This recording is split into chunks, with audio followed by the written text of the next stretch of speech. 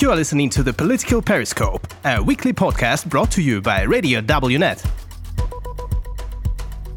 Interviews on international politics, security, geopolitics, economy, and more. Every Thursday at 7 p.m. Today's guest of the Political Periscope is Mihai Christopher Marian Radovici, PhD student of the Bucharest University of Economics. Political Periscope. We are meeting in Warsaw and you are here not by accident. We are meeting, we had the third edition of the Generation Freedom Forum here at the Polytechnic University, where we have gathered, similar like last year, almost 50 young leaders across Europe for the entire plenary sessions, with discussions, with key speakers in tech, in energy, and everything in between. And tomorrow we have a full day of workshops and trainings for us prepared. Is it your first time in Warsaw or you've been here before? I have been, it's my second time in Warsaw. Last year I also had the pleasure to participate in the second edition of this conference. It was a little bit of different format in a different place with different speakers and colleagues. But it was an amazing experience. We had a really great time, learned a lot of stuff, had the time to meet with locals and simply enjoyed it. So it's basically the second time. What happened there? What guests have you seen? What was the most interesting for you? So it's organized by under the patronage of the Prime Minister, with the Central Bank, the National Bank of Poland, State of Poland Foundation, and a few other organizations. This day it's open to the public. I think it's 300, 400 participants from across Poland and across the world, plus the young leaders, the winners of the student competition, basically, age 18 to 27. And we have a full day from 9 in the morning up until the night. We had Steve Bosniak. We had some key people from the Ministry of Energy. We had a full list of speakers discussing about and the future of energy, the future infrastructure, AI technology development in the Treaties initiative, discussing how we can create resilience together, how we can cooperate better our countries, how the region as a whole can develop, basically.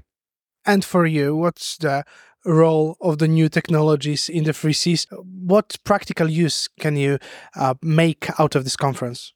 So in general, similar to the Three Seas Business Forum in Bucharest and the Three Seas Summit that happened a few weeks ago, this follow-up event continues with the idea of gaining resilience, especially in emerging and disruptive technologies. So basically the main topic of discussion this year was ethically developing new software solution, new digital spaces that are safer, that are more inclusive, especially that empower young people, how to develop and how to increase the practical use of technology in our life through government channels, through digitalization of the process, to simplify our lives, and also to have these options to empower a safe environment for minorities, for diverse groups and stuff like that, and simply be an inclusive space where we can work together, where we can innovate, where we can implement ideas and so on and so forth. You mentioned the Free Seas Initiative. It's one of the events that's happening, and there are more and more events in this regard, I think. And for you as Romanian, how important is the Free Seas Initiative? So in general, for me personally, as I've studied this international relations my whole life, I enjoy specializing a little bit on the Three Seas Initiative, and I believe it's a good collaboration platform and a good fora for discussion at the higher political level and create a more cohesion in the second tier Europe, so to say it, where we can develop the infrastructure, the new funds that have been developed now, the business associations that have been announced this year. And I believe the organization has really grown throughout the years, have really developed into something that can have a practical application in the daily lives of people, impact how we commute between our countries, how we collaborate, how we do business together, how we have exchanges, how we have shared research and stuff like that.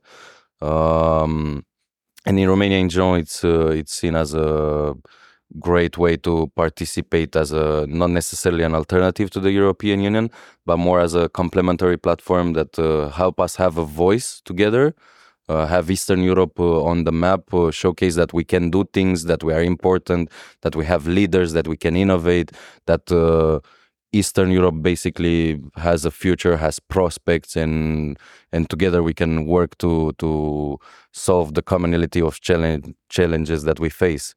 As you said, you're specialized in the Free Seas initiative, but is it a known topic in Romania among politicians, among people in media?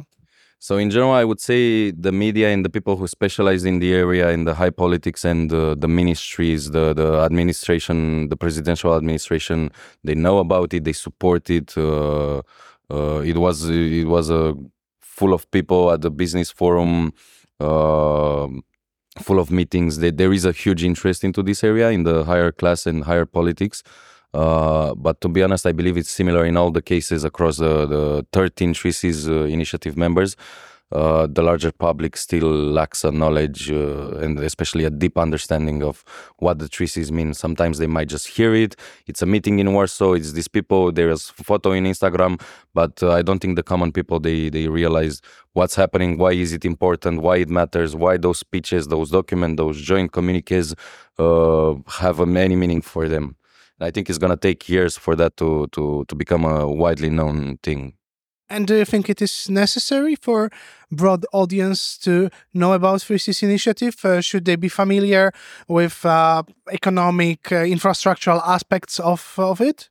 I believe it's similar to the way the EU portrays itself. If we spend money, if we put efforts into tackling these issues and doing something together as states and as people, I believe it's important and it's normal of you as a citizen to have a rough idea what's happening, know what's coming, how you can use these opportunities, and at least better understand what's going on in the international stage, because at the end of the day, the international stage is going to also affect your daily routines. It's going to change the way you do things. It's going to change norms and so on and so forth. So it's good to know about Visegrad. It's good to know about Three Seas Initiative, Bucharest 9, about all these things that happen around you at the end of the day. Free Seas initiative started as a presidential initiative. It then moved to the level of governments also. But, and of course, there is an NGO sector, which is quite active, especially in Poland. I don't know how is it in Romania and in other countries, but in Poland, this NGO sector is quite active in this regard. But do you think the Free Seas initiative has potential to be brought to different levels, self-government, local government, I don't know, some other institutions, universities? There have been great talks, including at the summit, including at the Generation Freedom today, about bringing the Three Seas to the business level, to the NGO level, to the smallest denominator at the end of the day, simply because large infrastructure projects can be done between the governments, between the ministers. Economic matters can be dealt at the highest level. But at the end of the day, when you want to do projects, when you want to do exchanges, when you want to do all the smaller things that aggregated, they really make an impact. You must have partners and you must collaborate with the smallest structure, the smallest local authorities. And I believe that the business association that was announced this year, the Three Seas Initiative Business Association, it's going to be a great step forward towards coagulating this business sector in different dimensions, in different areas, and bringing them together to co-work and to produce higher output into the market and be more competitive. Don't you think that the Free Seas initiative requires some form of institutionalization, some permanent office to end this work from summit to summit and fill this time in between? So as you've said earlier, there are a lot of differences across countries. For instance, Poland it's highly involved here, especially in the NGO level, whereas Romania is more in the business, and you have this discrepancy as across countries. So really the natural step further, which was also discussed all the time for quite a few years now, and there were some rumors about a joint chamber of commerce being the next step, and having a physical headquarters, permanent headquarters for the investment fund. it's a necessary step for the organization to grow. It has reached a maturity. It has reached a level where it does so many things and you have so many processes that it's no longer sustainable to just have these talks, have the joint communication, have one presidency after the others, simple guidelines, some strategies with no permanent structure, with nothing to anchor everything and monitor the processes and monitor what's happening. And I believe that the next logical step in the next maybe 2-3 years would be to have maybe just the investment fund, maybe the joint chamber of commerce, maybe an NGO association, maybe in the education sector, no one knows, but anchored physically with a permanent headquarters, permanent staff, and coagulating all the processes that are there and just co-working every single day to make things better in the structure. Right now, you're doing your research in Serbia, in Belgrade. This year, we've had the second country joining the Free Seas Initiative as an associated partner. It was Moldova after Ukraine. Do you think the Free Seas Initiative, in one form or another, is also the future for Serbia? Do you think that Serbia has a future in the European Union? So in general, the future of Serbia in the Three Seas Initiative is closely tied to its future in the European Union. Moldova and Ukraine have done great steps in this area, and they have always been supported into joining the organization. And there were actually some talks by the Romanian Chamber of Commerce a few months back. They had a joint declaration with the Ministry of Economy and the Joint Chamber of Commerce from Serbia, where we said that we're going to support their adhesion to the Three Seas Initiative. But up until they make significant progress in the reforms and they make significant progress in joining the European Union, and that's highly dependent on the political climate that's a bit delicate in Serbia at the moment, there are not going to be any progresses in the Three Seas front also. By this delicate climate, I understand the issue of Kosovo, which is probably the main thing that's stopping Serbia from joining the EU, or at least being on this path to join the EU. What do you think are the perspectives of solving the issue between Kosovo and Serbia? So in terms of solving the issue, it's something that has taken quite a few decades to end up almost at the same spot as it was at the beginning, with the recent clashes at the borders, with the recent manifestations in Belgrade, in Kosovo also. I don't think the population is ready to accept it. I really believe that Serbia has other priorities at the moment, from the economic slowdown they are facing to the corruption scandals, to some scandals with the opposition's party, to some civil unrest that has grown throughout the years, especially with the recent shooting, the Pride March problems, the protests that have degenerated into basically an anti-government movement at the end of the day. So I think they need to solve these things before they can actually engage in good neighborhood relations and have like strong functioning institutions that can negotiate with Kosovo and reach an agreement that's beneficial for the both parts. And then this can only be done if both countries are stable, both governments are stable, anchored by the people, supported by the people. And then, of course, you have the EU, you have the Three Seas Initiative, another regional organization getting involved and helping them mediate this conflict. But up until they solve their internal matters, I don't think it's a priority in the agenda at the moment. We know from the speeches of the presidents at the end of the summit in Bucharest that actually Western Balkans are possible future direction of expansion of the Free Seas Initiative. Well, expansion maybe is not the best word, but enlargement, I would say, of this initiative. But they still have quite a long way in front of them. So when it comes to the Western Balkans, the Three Seas Initiative simply follows closely the directives and the strategies proposed by the European Union, the External Action Service of the EU, the Council of Europe, and everyone shifting focus to the Western Balkans to kind of counteract and counterbalance the emission of tertiary actors. like Russia, China, Middle Eastern states, and so on and so forth. So that's a logical step. That's a geopolitical, geostrategic, logical step in the Three Seas development, because they simply border a lot of the members in the Three Seas initiative. But I believe real progress is going to be made on the similar pathway like the European Union one. So you're going to have Albania, you're going to have Montenegro, you're going to have North Macedonia getting ahead, while you're going to have Kosovo, Serbia, Bosnia lagging a little bit behind, and stuff like that is going to develop hand in hand, and it's going to be basically an in parallel, in tandem process that's going to happen with the Three Seas initiative and with the European Union. Just before the Three Seas Initiative Summit, and the president of Romania, Klaus Iohannis, met with the president of Austria. And the president of Austria assured him that Austria will support Romania joining the Schengen.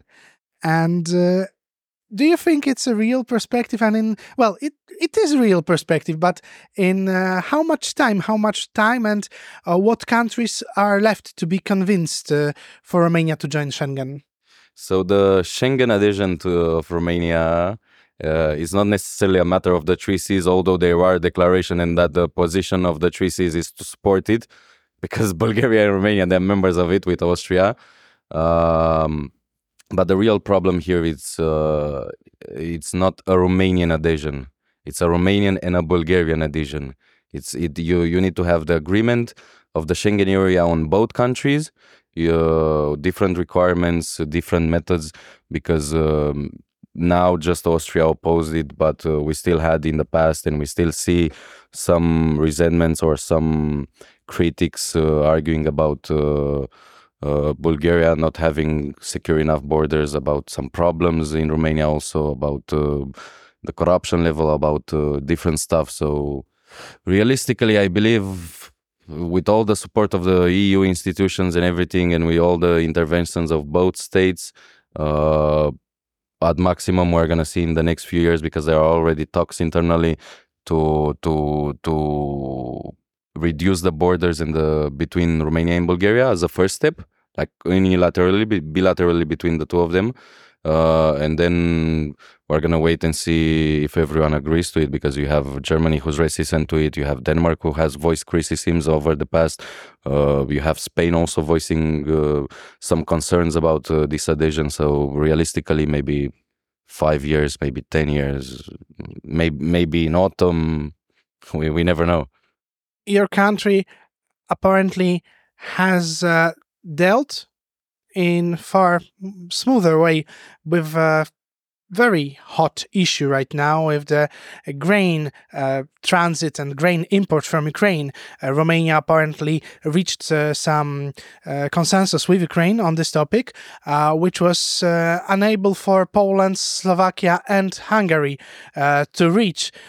As a person from Romania, you have maybe a bit, I would say, colder view on this topic in Poland. In Poland, it's very hot. It sparks controversies and strong emotions. Some people are saying that it's the end of our good relations with Ukraine. Some people are saying that it's our fault, other that it's Ukrainian fault. And how do you see it? The debate about the grains of Ukraine and the transit, the processing, the entering into the market at the end of the day, I believe it's mostly a bilateral negotiation process. No matter the EU openness on this one, it's gonna, at the end of the day, it's gonna be the decision of Warsaw. It's gonna be the decision of Budapest if they allow it, of Bratislava or Bucharest. And in general, the countries have shown some reluctance because they are afraid of the impact it can have economically on the agricultural sector, which is quite important in these countries at the end of the day. They have voiced concern about the quality of the grains because they are not on the EU standards, and I believe it's at the end of the day it's a standstill. It's more of a negotiation coin. It's more of a leveraging their position to gain other aspects and other reconciliation measures with the EU, with maybe NATO partners, with maybe Ukraine also ending up in a higher position and actually putting themselves on the negotiation table, because at the end of the day, they are going to pass through these countries, they're going to enter into the global market, and they're going to have to agree and let it pass through, because otherwise we're going to face a high supply chain crisis on the food market, and no one is going to allow that. So it's more of a power game, it's more of an intimidation. It's like in poker, you are playing your cards at the moment. We simply decided to go with an open hand. We simply decided in Romania to let them through our ports, to harbor them.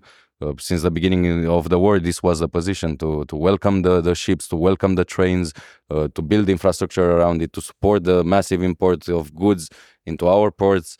Not necessarily just for the greater good of humanity, because at the end of the day they are taxed, they pay for the transit, they pay for all these things.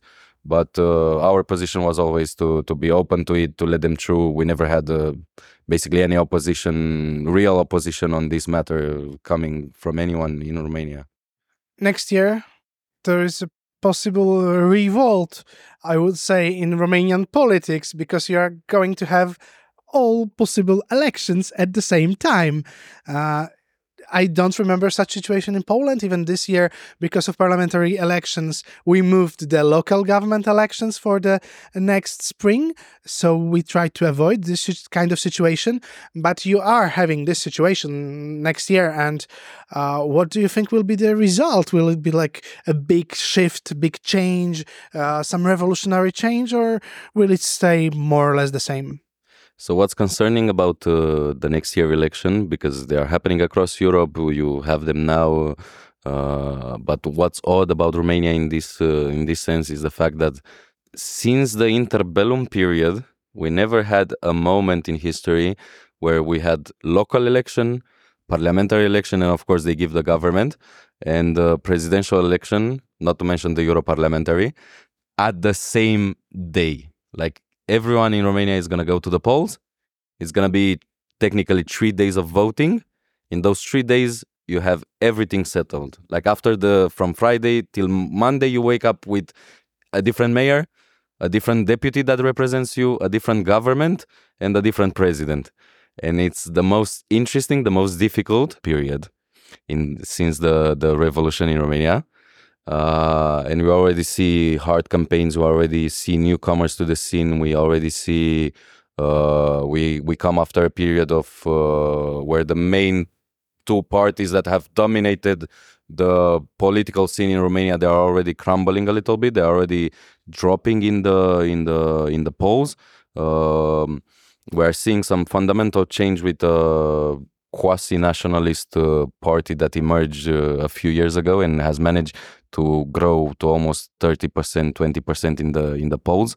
We're seeing new parties form every day, new coalitions, new alliance, old people coming back to the country, retired people from the politics just showing up and supporting one person or another. So I believe those results are really important. They're going to be really worrying, because it might set the trend for Romania to follow suit with the nationalist platforms in Europe and follow suit with these populist movements, which we never had up until now. We never had these kinds of narratives, these kinds of discussions up until this moment. And it's going to be a precedent. It's going to be an exceptional election, simply because if one party manages to gain the majority on all of these, we have a one-party system at the end of the day. It's all going to be through the people going and putting the ballots in the bin, and we might end up with a one-party system. We might end up with a really diverse spectrum. People worrying that we're not going to be able to have the majority. We're going to end up like Bulgaria, doing election after election after election, with the governments crumbling one after the other, and not being able to keep the majority to sustain the power and stuff like that. So it's really complicated times. Thank you very much. Thank you. This was The Political Periscope. The podcast is released every Thursday at 7 p.m.